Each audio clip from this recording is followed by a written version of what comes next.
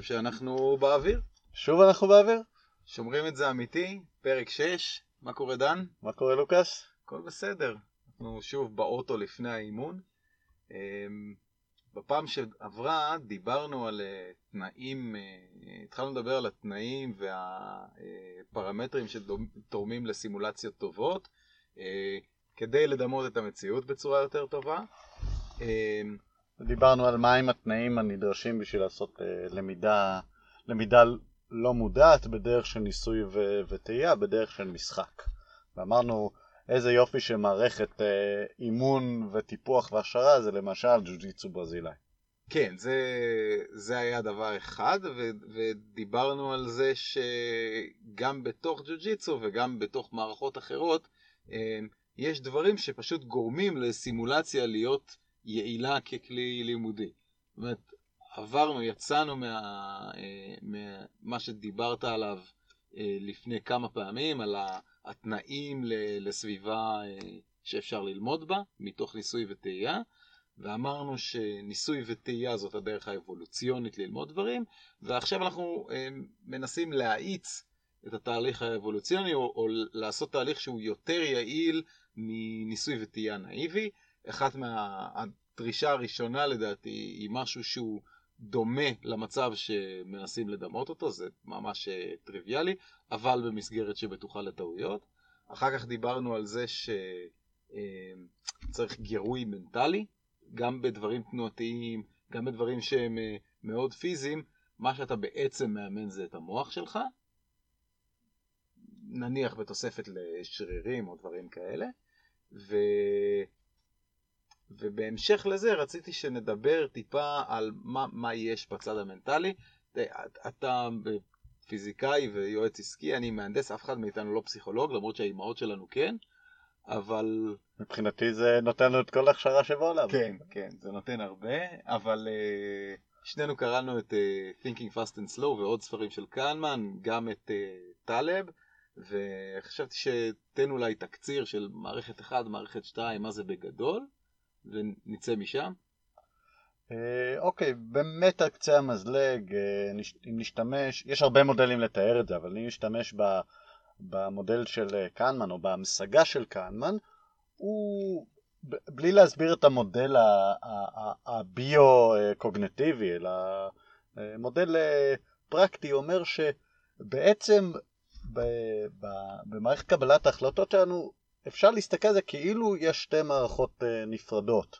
מערכת שהיא קוגנטיבית, מודעת, חכמה, אינטליגנטית, לומדת, ורבלית, שנקרא לה מערכת 2, ומערכת אחת שהיא מערכת לא מודעת, כמעט אינסטינקטיבית, היא מאוד מאוד מהירה, והיא לא כל כך מבוססת על ידע דקלרטיבי, היא מבוססת, אפשר לקרוא לזה ידע פונקציונלית, אבל בעצם על יוריסטיקות וכללי אצבע. זה מין מערכת כזאת של אם אז, אני רואה מצב X, אני מגיב ב-Y. משהו מאוד מאוד פשוט, שהוא איכשהו כנראה מתכלל את כלל הניסיון שלנו, ואולי עוד דברים שנמצאים בתוכנו, ומה שמאוד מאפיין את המערכת הזו, שהיא הרבה פעמים היא לא ורבלית. הרבה פעמים יכול להיות שאנחנו מתנהגים בצורות שאנחנו בכלל לא מודעים אליהן, לזה שהמערכת הזו מופעלת. אנחנו לא יודעים אולי לספר את זה ולהסביר למה החלטנו דווקא כך או אחרת.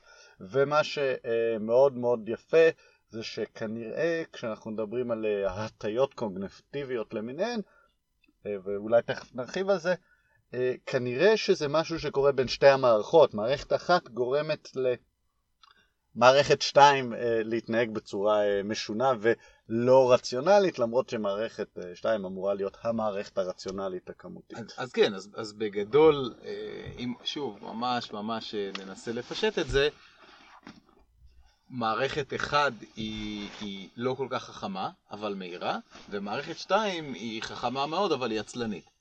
ולכן הוא נכנס להרבה מזה בספר. אגב, גם מאז שהספר יצא, יש ביקורת וכל מיני טענות על מחקרים שחלק מהפרקים מבוססים עליהם. קהנמן בעצמו חזר בו מחלק מהמסקנות, הוא אמר, כן, נכון, אני חשבתי שהמחקר הזה עבר ביקורת אמיתיים, אבל אם לא, אז לא. אז יש כאן בכלל בפסיכולוגיה, כשאנחנו מתרחקים מברזלים פעם שעברה דיברת על בוזונים, אז כשאנחנו מתרחקים מרכיבים כאלה, יותר קשה לנו לדעת בדיוק מה אמיתי, מה לא, מה נדמה, מה ולמה אנחנו מתרשמים מדברים, וזה בדיוק הנושא, ההטיות הקוגנטיביות, הרגישות שלנו לדברים שנדמה שהם ככה, אבל הם בעצם אחרת, נובעת בדיוק בגלל שלכל מערכת יש חסרונות שלה. אז כל אחת מהן רגישה בפני עצמה, והשילוב שלהם, שזה בעצם מי שאנחנו, בטח רגיש. זה רלוונטי מאוד מאוד לכל סוגי הלחימה. ברגע שאתה מנסה לשחק עם התשומת לב של מישהו, זה בדיוק מה שאתה עושה. אתה מנסה לשחק עם מערכת אחד שלו, שתיתן המלצות לא הגיוניות למערכת 2, או אתה מנסה לערבב את מערכת 2 שלו, שתעשה override להמלצות של מערכת 1, למרות שהן נכונות. וזה אולי, טוב, זה ממש יישום מאוד מאוד מתוחכם של לחימה, כשאני מנסה לגרום לצד השני להגיב בצורה לא נכונה. אני חושב שעוד לפני זה יש את העניין של לאמן את עצמי, אולי כן להגיב בצורה שנקרא לה הנכונה. אני חושב על דוגמה מאוד יפה ואולי מאוד בסיסית שאנחנו רואים באימונים שלנו, שקורית לאנשים חדשים. הרבה פעמים אנשים שמגיעים פעם ראשונה, שנייה, שלישית, או שמתחילים באימון הזה, כל הנושא הזה של אימון פיזי, אימות פיזי, הוא כל כך זר להם, שהם מתחילים להתנהג בצורות מאוד, מאוד משונות. הם מאוד קשים פיזית, הם עובדים מאוד חזק, הם נורא מתאמצים, הם חלקם ממש מצליחים לפצוע את עצמם, או לעבוד כל כך מהר וכל כך חזק שהם הולכים ומתעלפים או מקיאים. לא חשוב כמה פעמים תגיד להם, תעשה חלש, תעבוד לאט, תנשום. אפילו כשהם מנסים להגיד לעצמם ולהכריח את עצמם לעשות את זה, הם לא מצליחים, מרוב שמערכת אחת היא כל כך חזקה וכל כך גורמת להם להתנהג ברמה שהיא פיזיולוגית ממש שונה מהדרך שבה הם היו רוצים להתנהג. כן, אני מרגיש את זה מאוד, ואתה צודק, אולי אנחנו יכולים לתת דוגמאות הרבה יותר פשוטות של הטיות קוגנטיביות. אז נגיד מעולם העבודה, אז צורת קבלת ההחלטות שיש בישיבות, היא הרבה פעמים מהסוג הזה של כולם מתווכחים, ואז יוצאת איזו החלטה שלא ברור איך היא הגיעה, ובסוף אם אתה מנסה לחשוב על זה באמת, זה כי אנשים או לקחו החלטות אינסטינקטיביות לפי מה שקרה בחדר, ולא לפי, נגיד, אם היו כולם רושמים את זה על נייר ובודקים מה האופטימום, או להפך, למרות שה-gut feeling הזהיר אותנו מלעשות אותה טעות שעשינו 1000 פעם, עדיין בגלל אמירות רציונליות או כוונה רציונלית עשינו משהו שהוא שגוי. אני חושב שאתה אולי יכול להסביר את זה יותר טוב. יש את המושג במדע של P-hacking. אתה רוצה לתת על זה איזה מילה? מה זה P? מה זה מובהקות סטטיסטית? ואיך אנשים עושים cherry picking לתוצאות? אוקיי, אפשר להתייחס את זה קצת בתור הטיה, או יותר נכון, סוג מסוים של הטיית שרידות. אבל בגדול, יש, במיוחד במדעי החברה, במדעים מדויקים, הרבה פחות מתרשמים מהרעיון הזה של מובהקות סטטיסטית. לא זו הדרך שבה אתה מוכיח, כי אחד הדברים הראשונים שאתה מגדיר לעצמך זה איזה רמת דיוק אתה צריך להגיע אליה בשביל שתוכל להגיד שיש לעצמך הוכחה ביד, אבל בגדול זה קשור למודל הגאוסיאני, או למודל הפופרי של איך אני מבדיל בין ההיפותזה שלי לתוצאה שקיבלתי. בגדול הרעיון הוא כזה, נניח שאני הולך לעשות ניסוי וההיפותזה שלי היא שהתשובה, הגודל שאותה אני מודד, הערך שלו צריך להיות 7. ועכשיו אני הולך ומודד, והערך שאני מקבל הוא 8. אוקיי. עכשיו ערך ה-P הוא מודד בעצם את מה היה הסיכוי לקבל 8, למרות שהערך האמיתי הוא 7.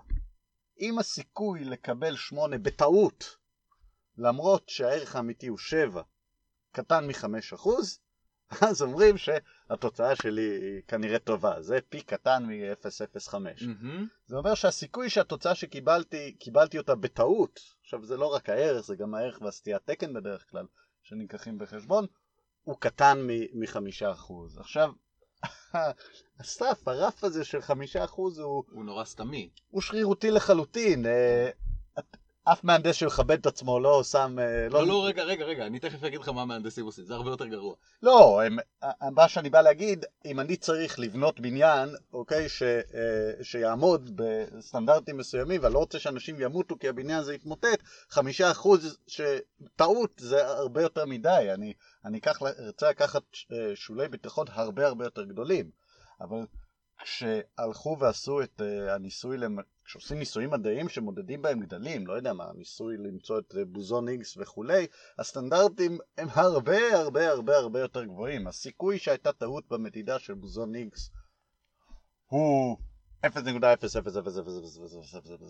עושים כל כך הרבה מדידות בשביל לוודא שאין שום סיכוי, כלומר הסיכוי הוא 1 לגיל היקום או 0 לגיל היקום שקיבלנו את התוצאה הזו בטעות. כן, זה בסדר, כי נורא ממוקדים על לגלות משהו אמיתי, אבל אני חייב להגיד לך בעולם התעשייה, כשאנחנו מפתחים מכונות, זה מה שאני עושה, מלא פעמים אנחנו נמצאים בדילמות האלה שדיברנו עליהן בפעמים הקודמות. אנחנו קודם כל לא יודעים אם משהו גורם למשהו אחר, אין לנו מספיק הזדמנויות לעשות דגימה, כי אין משאבים, או אתה יודע, יש ניסוי כזה איכותני שעושים אותו רק פעם אחת, אתה לא יכול לעשות ממנו אקסטרפולציות, ועל סמך מעט מדי בדיקות אתה אמור להגיד אם כדאי להמשיך ללכת בדרך אחת או בדרך אחרת, ואז זה בדיוק, שוב, המצבים האלה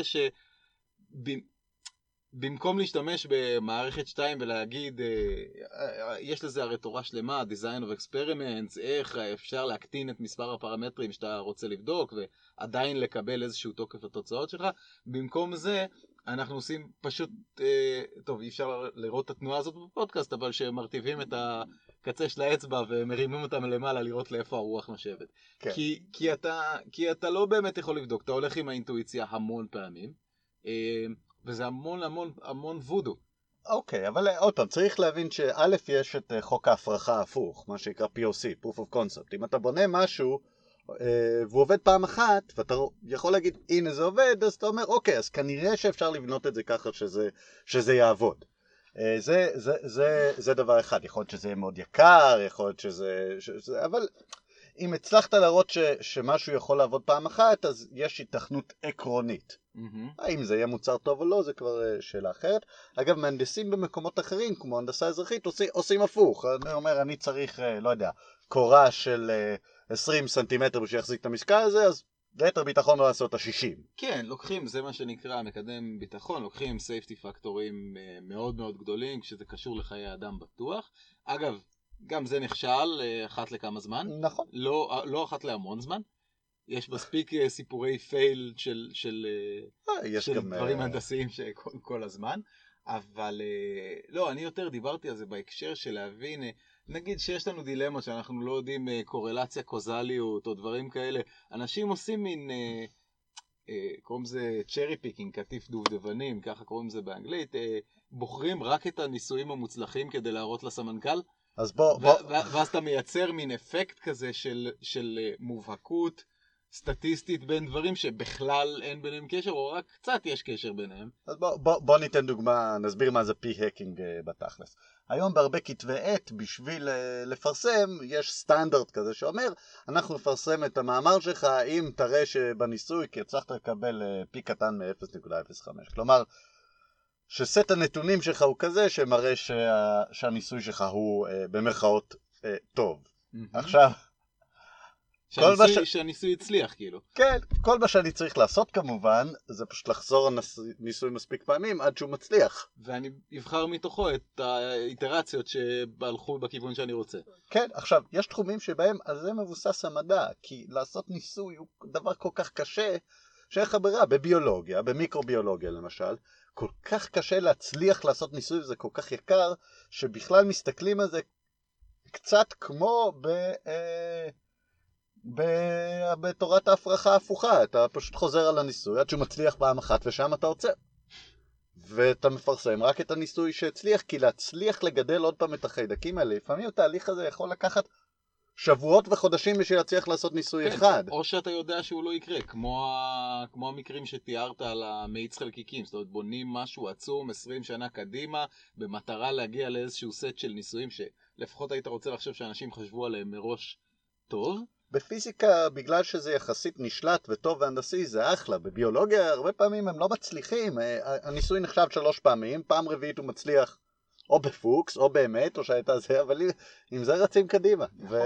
וזה הנושא הזה של פי-הקינג, וכמובן שיש אינסוף הטיות קוגנטיביות שגורמות לנו בעצם לעשות פי-הקינג או צ'רי פיקינג בצורה לא מודעת. אנחנו יודעים למשל שאנשים תמיד יבחרו להתייחס רק לעובדות שתומכות בהשערה הקיימת שלהם או בדעה שלהם. אנחנו יודעים שאנשים נוטים לזכור רק את הדברים שהצליחו ולא זוכרים ולא יודעים בכלל על כל הדברים שנכשלו. יש לנו אין סוף הטיות קוגנטיביות מהסוג הזה שמשפיעות עלינו. שלא לדבר על כל הדברים הוויזואליים. יקשיבו יותר למישהו שנראה טוב וגם יחשבו שהוא יותר אמין וגם ייחסו פחות חשיבות לאנשים אחרים כשהוא נמצא בניגוד אינטרסי איתם בחדר. יש כאילו... אגב, יש דברים מחרידים. למשל, שיעורי ההרשעה ברצח הרבה יותר גבוהים לפני ארוחת צהריים מאשר אחרי ארוחת צהריים. אז זה ממש יפה. אני אוהב את הסיפור הזה של ארוחת צהריים, קודם כל כי אני אוהב ארוחות צהריים. מי לא? דבר שני, כי גם טלב וגם קהנמן כתבו על זה, אני לא זוכר מי בדק, נדמה לי זה קהנמן שכתב על שיעורי הרשעות. יש מחקרים על זה. הוא דיבר על, כן, אבל הוא מצטט מחקר של... אבל במושבעים. לא, אז הוא מצטט מחקר של שופטים, מתי הם נותנים, שימוע כזה, פרול, איך קוראים זה? שחרור על תנאי. שחרור על תנאי. ואז כאילו בלי כל קשר לחומרה של הפשע או לשום דבר, הגרף שלהם הולך לפי כמה הם מתרחקים מהאוכל, ובלי שום קשר לזה, כי נגיד הקהילה הפסיכולוגית כולם אולי משפיעים אחד על השני, בספר של באזיל לידל הארט, שהוא היסטוריון צבאי ואסטרטג, הוא מדבר ממש על היכולת לשנות מדיניות של מדינה בזמן מלחמה, את האסטרטגיה שלה כולה, לפי הארוחות צהריים של חברי קבינט. שאנשים שומרים את הנושאים הקשים שהם רוצים להציג מעט זמן לפני האוכל, כדי שכולם יגידו כן, כן, כן, טוב, יאללה, בוא נאשר את זה. וגם כשיודעים להכווין את זה, שככל שהאישיות יותר בחירה, ככה הסיכוי שתהיה לה פגישה על ארוחת צהריים יותר גבוהה, ולכן מחכים אפילו שחלק מהאנשים יצאו, ואז לוקחים את ההחלטות הקריטיות. שזה די מדהים, אגב.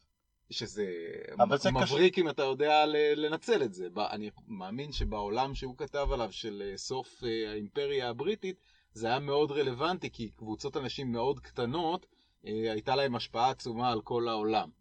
אני מאמין שהיום זה יותר אקראי ומפוזר קצת. אני לא בטוח שההחלטות גדולות שמתקבלות בבית הלבן לא מצייתות בדיוק לכללים האלה, ויועצים של הנשיא משתמשים באותם טריקים, ולוביסטים באותם טריקים, אבל אני חושב שזה קשור לנושא אחר, שקשור לזה שמספר אנשים קטן צריך לקחת מספר החלטות מאוד גדול. זה גם יכול להיות. ואז נוצר עומס, ואז מישהו צריך להיות בזמן הטוב, ומישהו צריך להיות בזמן הרע, כשבעצם מה שאותו בן אדם צריך להגיד, חבר'ה, אני לא מחליט על זה עכשיו. חשבתי שאתה הולך להגיד משהו אחר, שזה כמו התרגילים שעושים אנשי נדל"ן בארצות הברית שאופים עוגיות בבית, ואז יש בו ריח שאתה נכנס, ואז מוכרים אותו יותר. האמת, יכול להיות שככה.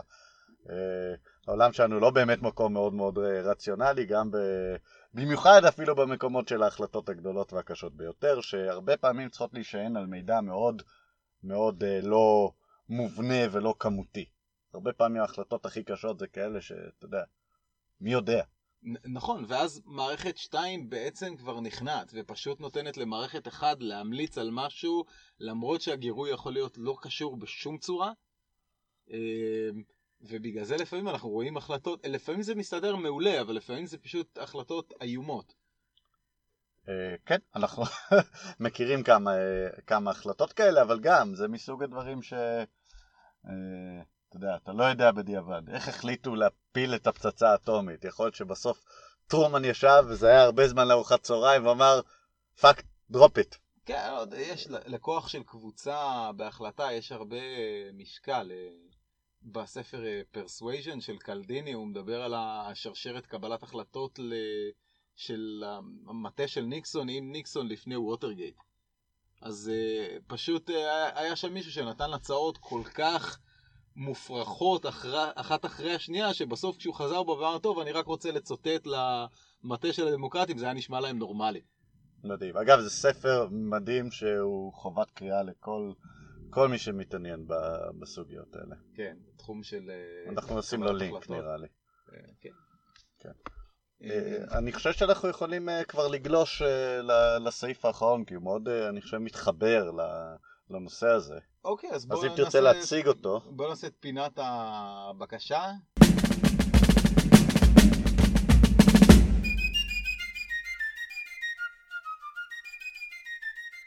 אז אחד מהנושאים שביקשו שנדבר עליהם זה תפקוד לא מודע בלחימה, קבלת החלטות אינטואיטיבית בחלונות זמן קצרים מול חלונות זמן ארוכים במצבים אחרים.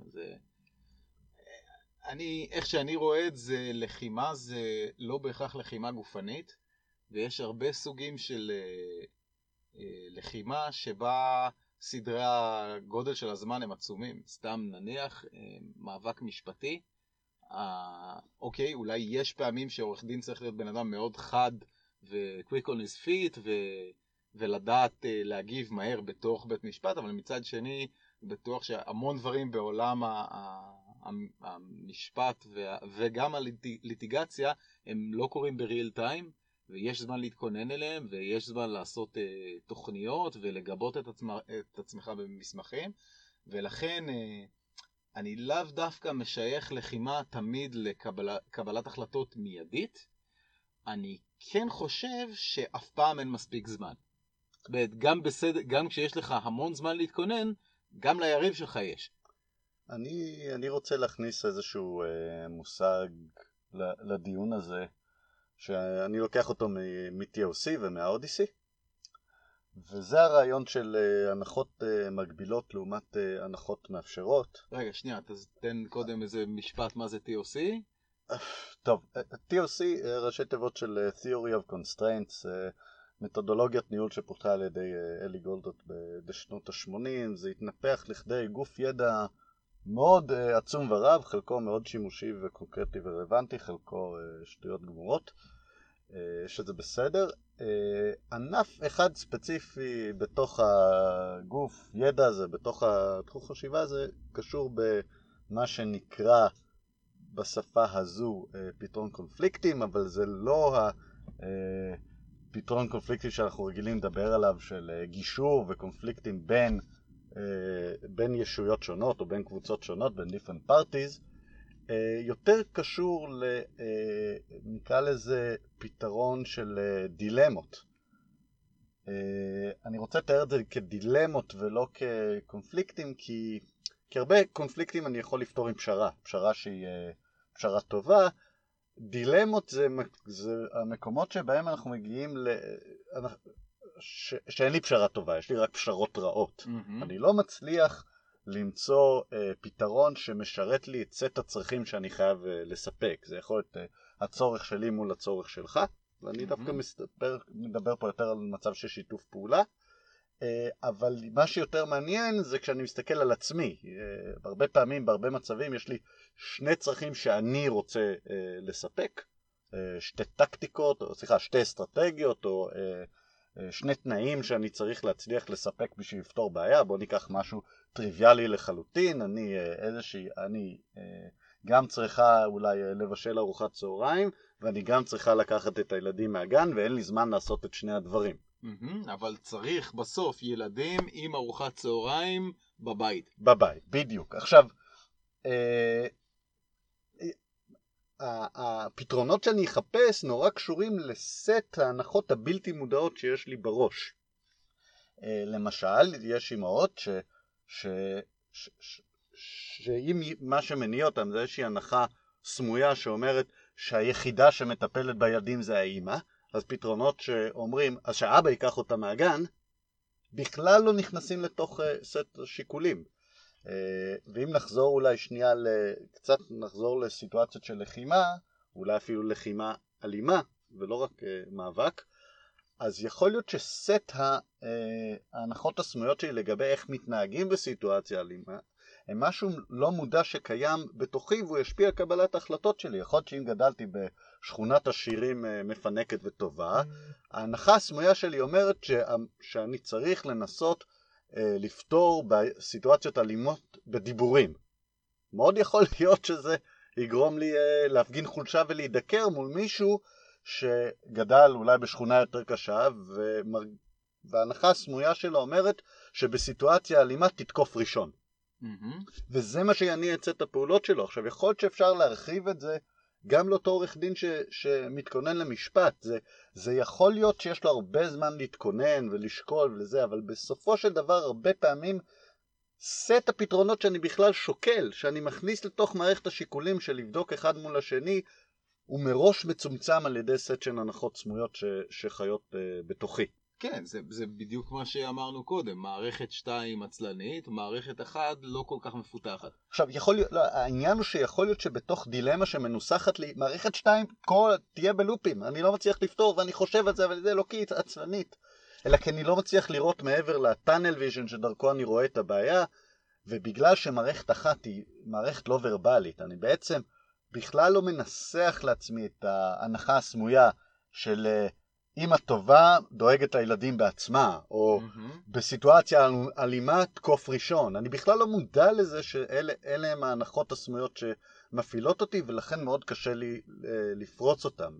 מה שאנחנו עושים ברעיון הזה של פריצת קונפליקטים ב-TOC זה ממש להציף בצורה ורבלית את אותם הנחות הסמויות. אנחנו נותנים למערכת 2 לחקור את מערכת 1 ושואלים אותה למה. יש כל מיני טכניקות לעשות את זה, ואז לפעמים ההנחות האלה צפות על פני השטח ואני יכול לתקוף אותם ישירות. מעולה. ממש הכנת לי להנחתה עם הנושא הבא שרציתי לדבר עליו, וזה גם מתחבר לתשובה הזאת וגם ממשיך לי את הרשימה של יסודות שהם טובים לסימולציה. דיברנו על היסוד הראשון היה שזה יהיה דומה אבל בטוח למצב אמיתי, היסוד השני היה גירוי מנטלי, והיסוד השלישי הוא לפעמים לא לעשות את הדבר הכי יעיל בזמן סימולציה. זאת אומרת, אני בסימולציה של קרב, אני עושה ספארינג ג'ו-ג'יטסו, יש לי מצב להכניע, ואני במודע יעזוב את זה, לא יכניע, לפעמים אפילו ייתן לשני להפוך מצב, רק כדי לראות איזה עוד דברים אני יכול לעשות. זה מאוד דומה למה שאמרת הרגע, רק מסתכל על זה מכיוון אחר. זה בדיוק המצבים האלה שאני רוצה להציף פתרון חדש שלא הייתי מודע אליו, על ידי זה שאני מנתק את התגובות האוטומטיות שלי לרגע. כי אם אני טוב והתפתחה לי אינטואיציה, ואני יכול לדבר עם מישהו בצד תוך כדי שאני מכניע איזה חגורה לבנה, אוקיי? אז לפעמים אני יעצור את עצמי בכוונה ואני לא יכניע, אני אפילו ייתן לו לקחת יתרון, רק בשביל שהאינטואיציה שלי, מערכת 1, לא תעבוד. ואז מערכת 2 תהיה שם לבד ותהיה חייבת להתמודד עם, רגע, בוא ננסה לתמלל את המצב הזה. יש אנשים שיעשו את זה במילים, יש אנשים שהם יותר הולכים על ראייה, תחושות גופניות, לא משנה, כל אחד ומה שנוח לו, אבל זה יכריח אותו להיות בחזרה ברגע, ולא לעבוד על אוטומט. זה נשמע לי דומה למה שדיברת עליו. האמת שזו אנלוגיה מדהימה ויפהפייה בעיניי, כי בעצם אנחנו יכולים, אם אני שחקן, אוקיי, אני מתאמן בג'ו-ג'יטסו ברזילאי ויש לי את הניסיון שלי ואת הידע שלי, אני מפתח יוריסטיקות למשחק שלי, אני מפתח כללי אצבע, אני מפתח הנחות מגבילות לגבי מה נכון לעשות ומתי, כי אלה הם הדברים שאני טוב בהם, הם עובדים, ככל שהם עובדים לי טוב אני משתפר בהם ואני עושה אותם יותר ויותר, ואני יודע שמפה נוח לי ללכת לפה ומפה לפה, ובעצם אני בונה לי כללי אצבע והם עוברים ממערכת 2 למערכת 1. ומאותו רגע בעצם מערכת 1 מגבילה לי את המשחק. בדיוק. ובדיוק כמו שאנחנו מגיעים לאותם תקיעות שאנחנו קוראים, לאותם מה שאנחנו קוראים core conflicts בחיים שלנו, ולכן אנחנו עושים את התהליך הזה של לתקוף את ההנחות הסמויות.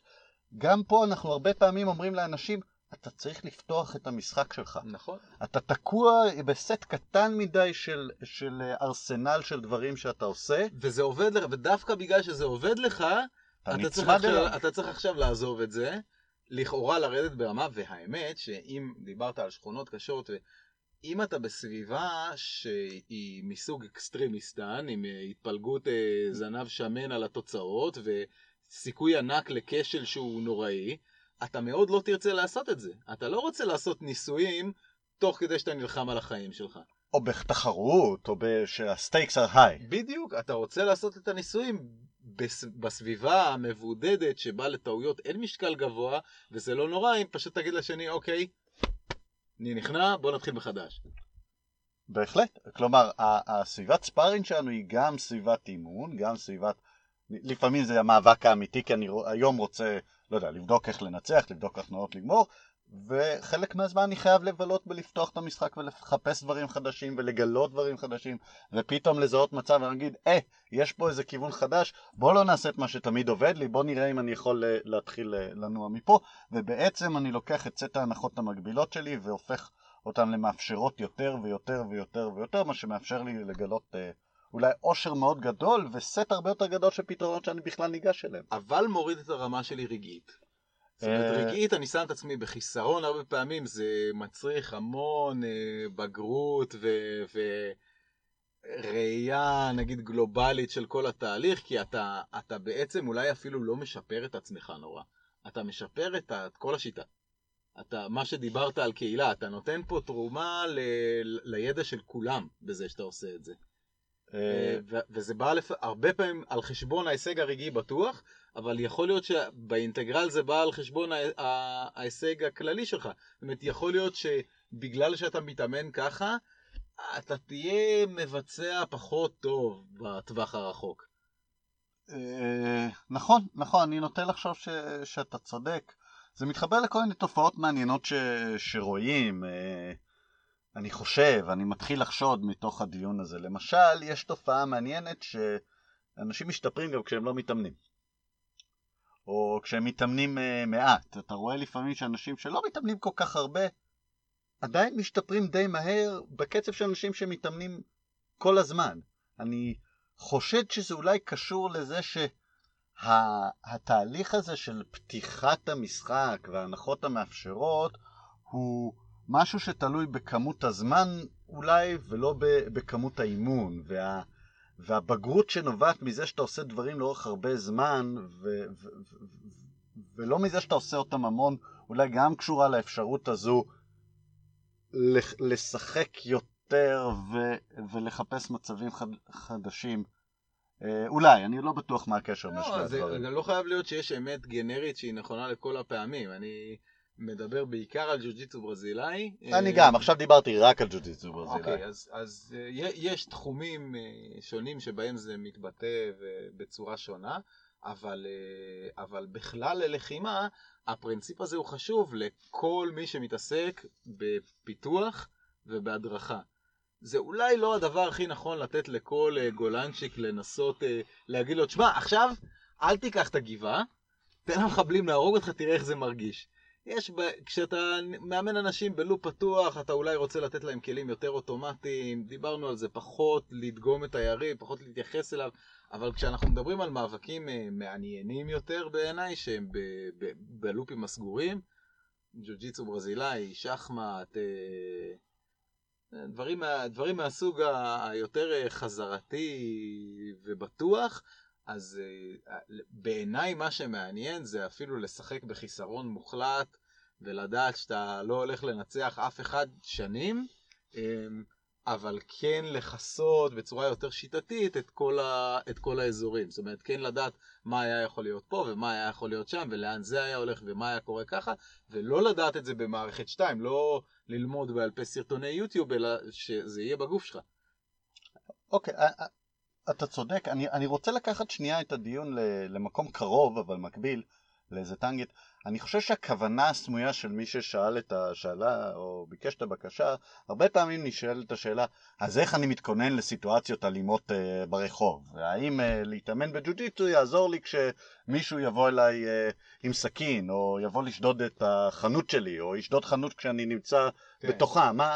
איך זה מכין אותי? למרות שאני חושב שזה לא כזה חשוב עבור רוב האנשים שכנראה מאזינים לפודקאסט הזה, כי רוב האנשים שיש להם סמארטפון, הם לא במצב של לחימה על החיים שלהם. כן, כן, אני באמת,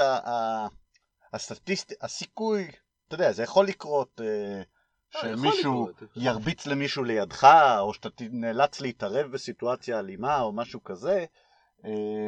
אני לא חושב שאימון ג'ו-ג'יטסו כמו שאנחנו עושים אותנו יכין את המנטליות שלך בצורה אולי נכונה או הטובה ביותר. אני אפילו לא יודע להגיד שאני יודע מה סט היוריסטיקות הנכון להתמודד עם סיטואציה אלימה, אבל משהו בתחושת הבטן שלי אומר שכנראה מי שגדל בשכונה, בסביבה קשה יותר שבה אלימות היא נוכחת, יש לו איפשהו בתוכו את ההנחות הסמויות היותר נכונות ויותר מתאימות להתמודד עם סיטואציות אלימות, אולי ממי שגדל בסביבה שבה זה לא היה קיים.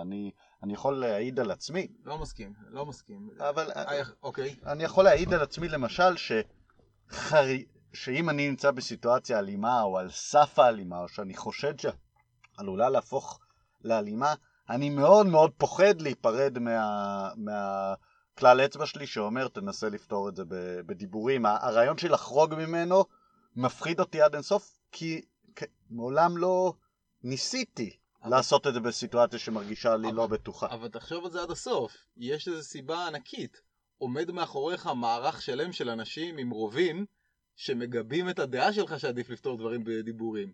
אם אתה תצטחצח עם מישהו, כן, והוא ירביץ לך, הוא חשוף להמון המון רע שיכול לקרות לו, כשהדאונסייד שלך, או כל עוד הוא לא דוקר אותך או משהו כזה, הוא מאוד נמוך. אז קבל מכות, אבל הוא חשוף לעולם של בעיות, שאם תגיב לו, אתה מכניס את עצמך לאותה צרה. אני לא אומר שהיוריסטיקות שלי אינן נכונות, כל מה שאני אומר זה שאין שום סיכוי בעולם שאני יכול לייצר מצב שבו אני בכלל חוקר אפשרויות אחרות. לא יודע, אפשר אולי לתרגל את הדברים האלה בכל מיני סיטואציות ומעבדה. אבל זה בטח לא נראה כמו אימון ג'ו-ג'יטסו. כן, לא, אבל זה גם לא כדאי. מאוד יכול להיות. יש תגובות שאנחנו לא רוצים. הרבה אנשים, כמוני, שעושים מילואים נגיד, אז פעמיים בשנה אתה נמצא במקומות שאתה צריך להחליף סוויץ' ולהיות, לפחות מוכן להיות מאוד אגרסיבי, אם יקרה משהו. וזה בסדר, כי בסך הכל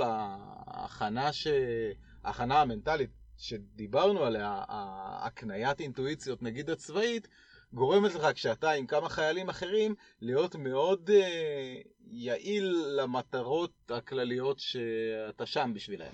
אז אולי אם ננסח את התשובה כתשובה קצרה לשאלה ולבקשה, כנראה שאנחנו אומרים דבר כזה: אם אתה רוצה להתכונן לסיטואציה אלימה מאוד, כנראה שסוג ההכנה כמו שעושים בצבא, הכנה מנטלית לאיך להיות אלים, היא הדרך. אימוני ג'ו-ג'יטסו רגילים, או רוב מוחלט שאני חושב שאומנויות הלחימה, לא, שאני התעסקתי איתם עד היום, כנראה יהיה להם מאוד קשה לתת לך או לך כלים הרבה יותר טובים להתמודד עם מצבים כאלה, וכמובן שבכלל עוד דיברנו על תופעות של כפייה ותופעות של חוסר התמודדות עם המצב כן, עצמו. כן, ברור. אני מסכים עם המשפט הזה לגמרי. ברור שכדי להיות טוב במשהו, אתה צריך לסמלץ אותו. בשביל לסמלץ אותו, אז הדרישה של היסוד הראשון היא תהיה במצב שהוא דומה, אבל בטוח. אז אם נורא חשוב לי להתכונן לתקיפות פליליות, לא יודע, אם אני צריך לאמן מאבטחים, שוטרים, חיילים. איך היית מאמן מישהו יתמודד עם מה שאנחנו קוראים לו הגנה עצמית? עזוב, ההגנה עצמית לא מונח טוב, אבל מישהו שצריך להיות מוכן לתקיפות פליליות. אז קודם כל, אבולוציונית כבר נוצרה שיטה, נכון? בהכשרות שוטרים, בהכשרות מאבטחים, בהכשרות חיילים. קודם כל אתה מאמן אותו לתגובות בלופ פתוח. דיברנו על זה, כי הסביבת האי-ודאות שלו היא מאוד גבוהה כנראה. הוא בנחיתות מבחינת היוזמה בדרך כלל. יש המון דברים שיהיו לו קשים, ולכן, כמו שמכינים בתעבורה, שלטים, רמזורים, כל הדברים בנויים ממש לדבר עם מערכת 1 ולא עם מערכת 2, אז אותו דבר, אתה צריך לייצר הכשרה וכלים שמתאימים למערכת 1 ולא למערכת 2. אתה רוצה דברים מאוד מתפרצים, מאוד אלימים, כדי לסמלץ את זה בצורה בטוחה, כנראה צריך אוסף של סימולציות ולא אחת. תעשה פעם, זה כמו תרגיל רטוב על מטרות קרטון, ואז תרגיל פיינטבול בדוץ. אז זה אותו דבר, תן לבן אדם להתכסח על שק אגרוף, כדי לחזק את הגוף שלו, ואחר כך תעשה לו אימון תסריטים שבו הוא צריך להגיב מהר בחוסר מידע, אולי בלחץ, אולי תוך כדי הסחת דעת, דברים מהסוג הזה. אני חושב שזה... הנושא הזה הרבה פעמים לא נחקר ולא נחקר טוב, כי הוא בכלל לא חשוב.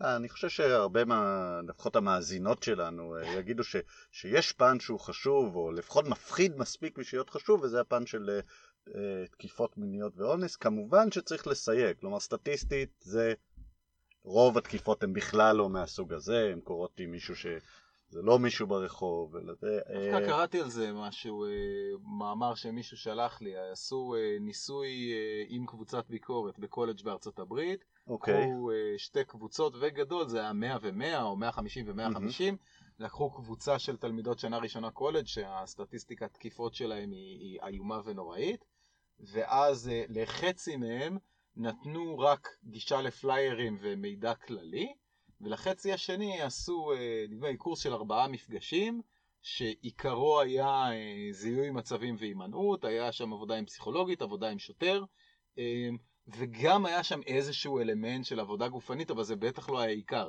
זה לא שהם העידו אותם בשורות ואמרו להם גרוף ימין, גרוף שמאל, שזה פשוט בעיניי מטומטם, אלא מישהו אשכרה השקיע בזה מחשבה, והחלק הגופני היה תומך לחלק של ההימנעות שהוא היה העיקר, ובאמת הייתה שם מובהקות סטטיסטית. אני יכול לתת לך את המספרים, אתה רוצה לראות? אני חושב שזה מרתק. כן, זה מאוד מעניין, מאוד מעניין שמישהו גם טרח לבדוק את זה, אולי בסוברבן אמריקה יש מספיק אנשים שחושבים שזה חשוב כדי לתת לזה כסף. אני לא ראיתי מחקרים בעברית, או פגשתי אנשים שממש בדקו לעומק תקיפות גופניות בארץ, פשוט כי אין הרבה. אפילו בגל סכינאות האחרון, הסטטיסטיקות ששמעתי ככה ממאבטחים וכאלה, היו מאוד מאוד אינטואיטיביות. זאת אומרת, אנשים אמרו, כן, 90% מהדקירות הן מלמעלה, אז עכשיו נלמד בלימה עליונה. זאת אומרת, לא, בשום מקום לא ראיתי מישהו שאשכרה בודק בצורה מדעית, או אפילו הנדסית, מה הכי כדאי לעשות. אבל אנחנו יודעים שיש המון יומרות, אנחנו יודעים שיש קורסים להגנה עצמית, אנחנו יודעים שיש אגב, קורסים Don't get me started. זה, אבל קורסים להגנה עצמית לנשים כנגד תקיפות, זה אולי הכי נמכר שיש. הכי נמכר, אני אגיד על זה מילה. תשמע, הגנה עצמית בסוף בעיניי, ואנחנו יכולים כאילו לשים לינקים לכל מיני קישורים של עורכי דין שהם גם לוחמים שמדברים על זה, אבל הגנה עצמית זה כמו זכות קדימה. זה מושג משפטי. הגנה עצמית, לפי מה שאני מבין ממה שכתוב בוויקיפדיה, לא עורך דין, אבל אני אתרגם את זה לעברית כמו שאני מבין, זה מצב שבו המדינה לא תובעת אותך תביעה פלילית למרות שתקפת או רצחת מישהו. אוקיי, בסדר, אבל זו לא הכוונה. כשאומרים קורס הגנה עצמית, בסופו של דבר, הכוונה היא ברוב המקרים איך אישה מתגוננת מתוקף מיני אלים. זה כמעט 90% מהאנשים שזה בכלל מעניין אותם. כן, אז... השאלה אם אפשר ללמוד, ומה נכון ללמוד, ואיזה חלק מזה באמת צריך להיות קשור לפן הגופני של הלחימה, איזה לפן של ההימנעות, איזה לפן של הזיהוי וההכנה המנטלית. אז ממה שראיתי מארצות הברית, הפן של הזיהוי וההימנעות הוא דומיננטי by far מעבר לכל פרט טכני מקומי. וזה גם מאוד הגיוני, כי אתה מדבר על תחום, שוב, שדה ודאות גבוה, מגוון גדול מאוד של אופציות, לכן אין טעם להתמחות בשיטת הגנה מסוימת. אתה רוצה ב-high level, או את רוצה ב-high level, להיות מסוגלים לנהל את הסכסוך, לנהל את הפוטנציאל האפשרי לבעיות, בתוך מסגרת של חיים נורמליים. לא לשים אקדחים בתיק, כאילו זה לא יעזור. כן, אז אני חושב שארזנו את זה יפה. כן. יש עוד משהו שאתה רוצה להמשיך עליו בהקשר למה שהתחלנו לדבר עליו קודם, יסודות לסימולציה אפקטיבית? אני חושב שעשינו 3 יסודות, ובפעם הבאה נמשיך לדבר על עוד. נשמע לי מצוין. אז אם בא לכם לבקש עוד בקשות בפוסט של הבקשות, או לשלוח לנו בפרטי, זה סבבה, אנחנו נמשיך לחסות אותם אחד אחד בכל פודקאסט. ואפשר, אני חושב, כבר להגיע אלינו במגוון מקומות, בקרוב יהיו עוד, אולי זה אתר. בינתיים פשוט תשמרו את זה אמיתי. בהחלט. אתה תלך מכות? אני אלך מכות. אני אלך לעודד.